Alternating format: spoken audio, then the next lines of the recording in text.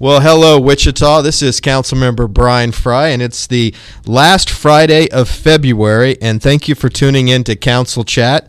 Today is, like I said, the last Friday of February, and I'm pleased to be joined with Vice Mayor Brandon Johnson. How you doing, sir? I am doing well. Yeah, doing really good. Just had some chocolate donuts this week. So. Well, yeah, you had a birthday this week. I did. Was that a big number? What was that? Do you want to reveal? It is my 17th anniversary of turning 18. There you go. Well, I know Mayor Whipple tried to get me to sing at the council meeting on Tuesday, and evidently he doesn't know that I can't sing. No. So I politely declined.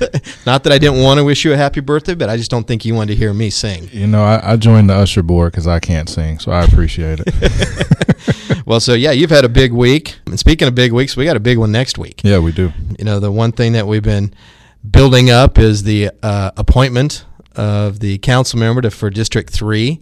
And I think there was originally 12 people that raised their hand and said they wanted to fill the unexpired term. 9 people qualified. 5 made it through the advisory board interviews. Yep. And we've got to select from one of those 5. Yep. And we've already interviewed all the candidates thus far, and we have some choices to make next week. Yeah, and again, all 5 of them have been active in the community. Yep. And so that's really good. I mean, I was very pleased to see 12 people raise their hand. Yeah. You know, we talk all the time about getting people to run for office and taking the slings and the arrows, and Yep. you know, it's sometimes not a fun job, and it's sometimes tough to get people to run for office. But to have 12 people in District 3 raise their hand, that was a really good sign, I thought. Yeah. And to me, it's a really big deal locally. I mean, we always try to get more local government information out there, so folks are paying attention, engaged, and willing to serve. And District 3's got a lot going on right now, and so it's important to have someone down there that can represent, especially as we go into the 2021 budget cycle and planning for 22 and capital improvements. We need somebody in there quickly to step in and represent that district. Yeah. And a quick plug from what you said, we are getting our quarterly report Tuesday as well. Now, the process for deciding on who gets this seat is interesting. Yeah. With 6 council members, it's possible that we could have ties. Yeah. And so the way I understand it, if we vote and there's a tie, you can do that 5 times. Yep. And then that would roll to the next meeting. Yep. And you could do that again up to 5 times. And if you get after 10 votes, you still have a tie, then it's a coin flip. Oh, you got 5 more after that. So it's 3 times. Yeah. Oh, my gosh. So we can go that other week and then have the coin flip. Well, let's hope we don't have any ties. I hope not. I'm not going to reveal where I'm leaning. I'm still making a decision. And again, I think all council members are taking this very seriously. Yep, same here. And then for folks that tuning in, just like we did with the appointment in District 2, each candidate will have an opportunity to kind of give their final why we should support them for that district. And again, this is for the unexpired term. So it's this person would take the seat and serve until January 10th, I believe, of 22. Yep. And then obviously there's an election this fall, so they could be a candidate. They could decide not to run, but in 22, they would have a new 4-year term for somebody. Yep. So just an interesting thing. These things happen from time to time, and obviously a lot of interest right now. So, and again, good candidates. Another thing on our agenda for Tuesday is we have an IRB for Rand Graphics. They're looking to expand and building a new facility and adding some equipment. And if you don't know what an IRB is, it's not money that the city's giving out. It's not a checkbook that we're writing for a company to expand. Basically, it's a municipal debt security that we issue on behalf of this company so that they can expand their facilities, and then that qualifies them for the tax breaks, right? Which they're hoping to get. And Rand Graphics is a company that's been around in Wichita for a very long time. This is a new facility. They're going to add some jobs, some capital investment, and they're actually using the revised economic guidelines that we passed last year that allows smaller companies to scale up and add some additional staff and equipment that previously wasn't available to them. And so this is, I think, another good example of why this policy was needed. Yeah. And just a really big deal is just, again, having more companies be able to scale up, because that was one of the critiques we would receive. Right. And then doing this, a company like this, and we've had a few others, is able to take advantage. So I'm excited about these opportunities. And it's still a 1.39 to 1 return on our investment. Right. They're not getting a full 100% tax abatement, but it's still growth of a local company at a time that they need it, and that we can use the extra jobs and additional revenue for the city. So a good program. So looking forward to hearing more on that, and sure other folks will want to get more details, but it's another good project. Yeah. We're also going to be looking at the 2021 traffic signalization program. That's an ongoing project to signalize major intersections and improve the traffic signals at existing signalized intersections. That's a lot to say. I'm glad you said it. That is similar to the pilot that was happening in your district, correct? Actually, it was District 4. I believe it was on Maple. Okay. But it didn't really get far enough west for it to really affect my district. Yeah. But these are three core arterials in downtown. One is Douglas, another one is Waco, and then the third was Main Street. Yep.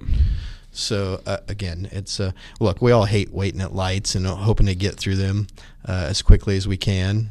So this should improve it. Yeah, so driving down those intersections, you should be seeing some changes here pretty soon, and we are definitely hoping to hear some feedback on how that's working out.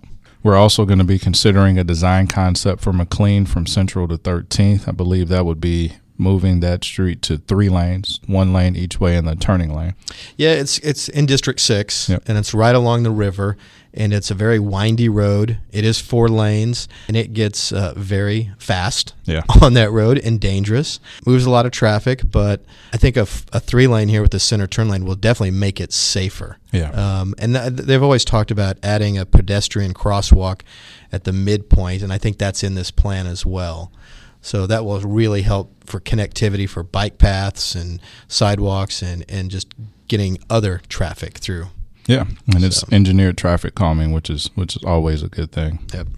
We're also going to receive our quarterly financial report for the fourth quarter of 2020, which for everybody who tunes in is going to be kind of the precursor to what we talk about this year in our budget discussion. So you definitely want to tune in to that to see where we were. It's my understanding we weren't as bad as we thought we were. You know, I think that's one of the nice things about City Manager Layton. He's very conservative when it comes to our budget. He really does a good job of protecting us and making sure that we're in a good financial position. He's not one that takes a lot of risk, which is good when you've got a financial manager. You want to make sure that protecting the city's investments and our assets, and I think he did go into the COVID challenge very safe and protective. And so that ends up, I think, at the end of the year, we're going to see that it was a good idea and a good plan. Yeah, and I appreciated that last year. I mean, he was in constant communication about that, making sure we made wise decisions with spending and you know, the hiring freeze as well. I mean, he made some really good decisions. Yeah, we can always find things to complain about with him. Yeah. If you're listening, Bob. But in this case, I think we're all pretty happy. So yeah. Also on Monday, we've got a lot going on Monday. It's crazy. We're launching a new rental assistance program. Well, we did that on Monday. Yep. And so far, we've already received over 1,100 applications.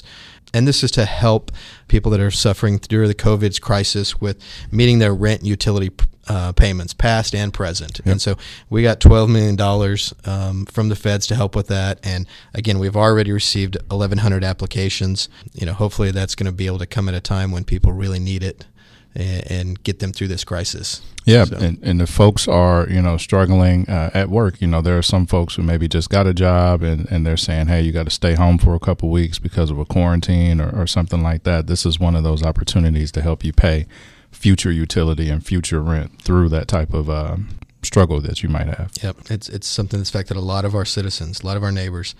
We have a new program. We're launching a facade program through our housing division for business owners. And we've had a facade program for some of our core buildings on Douglas.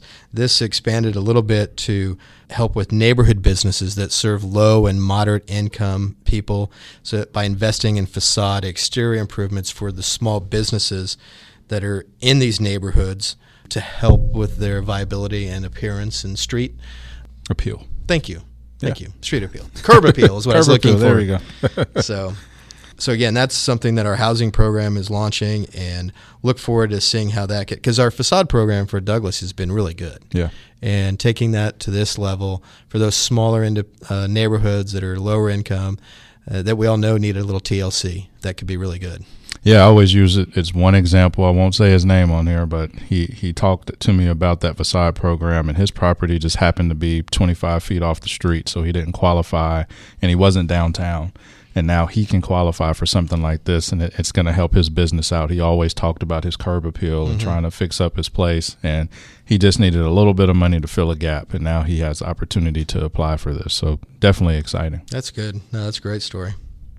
And if you want to learn more about that, you can go to wichita.gov/housing. Yesterday, we announced that Nova Coast will be coming to Wichita, bringing 60 new high-paying jobs. As I understand it, we recruited them here. Originally, they weren't even looking at Wichita. So Wichita, the appeal of Wichita, everything going on, and all of our wonderful partners helped to bring them here. And that just further diversifies our economy. We've been talking about that for years. We've been talking about the tech sector, and here we are doing that. They're going to work with area schools and colleges on increasing STEM education for kids, especially in the cybersecurity industry. And you think about how important that is nowadays. Oh, yeah. And I heard some of the comments from the president of Nova Coast talking about the quality of our workforce, not only through what we've got through our industry, McConnell Air Force Base and the cyber wing that they have out there, the level of students that we're producing. It was really a win-win for them, and Wichita wasn't on their radar, and they're very happy, and it sounds like it could be a very good relationship for us going forward. So very excited about that.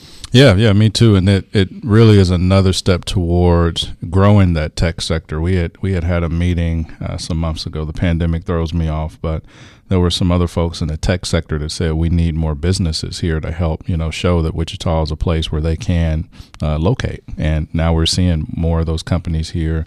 We have some companies here that have been expanding. So this is a really good thing. Well, I hope you enjoyed this edition of Council Chat. Get out and enjoy the weekend. It's going to be nice. And then tune in Tuesday to see what our ultimate decision is on District 3. Yeah, make sure you thaw out.